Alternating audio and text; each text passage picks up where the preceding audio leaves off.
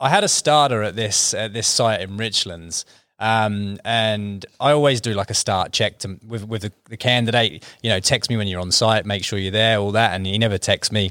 Give him a call, didn't answer his phone. So I thought, you know what, I'll give it a little while, give it to his smoker or something or lunch, and I'll give him another call, make sure he's there. Ended up calling this dude, around midday, 6 or so hours after he was supposed to start. And he answered, and I was like, "Oh, mate, how's it going? Sam from, wherever. Just wanted to make sure everything's going all right at work."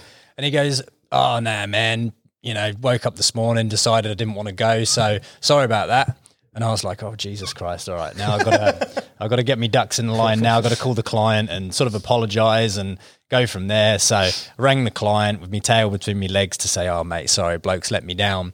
And the client goes, No, he's getting on really, really well."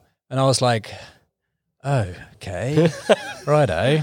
So I said, "No worries," and I put the phone down, and I was like, scratching my head because I thought, I ain't got anyone new there. I know I don't. So I rang the client back and I said, "Look, this is going to be a bit weird, but can you please go and ask that dude what his name is?" And he went to ask the dude, and his name was like Tess or something like that. And I was like, "I don't know who he is. He's not one of mine." So eventually, like, put the bloke on the phone. I was like, "Tess," I was like, who sent you here to work?" And he was like, "Oh, someone text me." And I was like, "Okay, can you read the text message out to me?" And he read me the text message. It was from another agency, and he was supposed to be next door.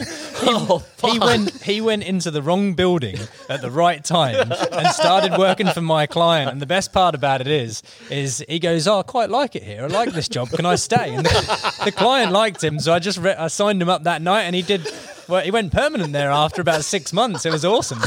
No, kid you not. That was such a good story. Yeah, that is really good. That's so good. That's not a fuck up. That's one of the greatest stories ever in recruitment. I was just trying to think, and then that came to my head. I was like, "I got to get this one out." That's how good mate. That's how good of a recruiter you are. Yeah. Your candidates just walk into potential clients and get the job themselves. That's it.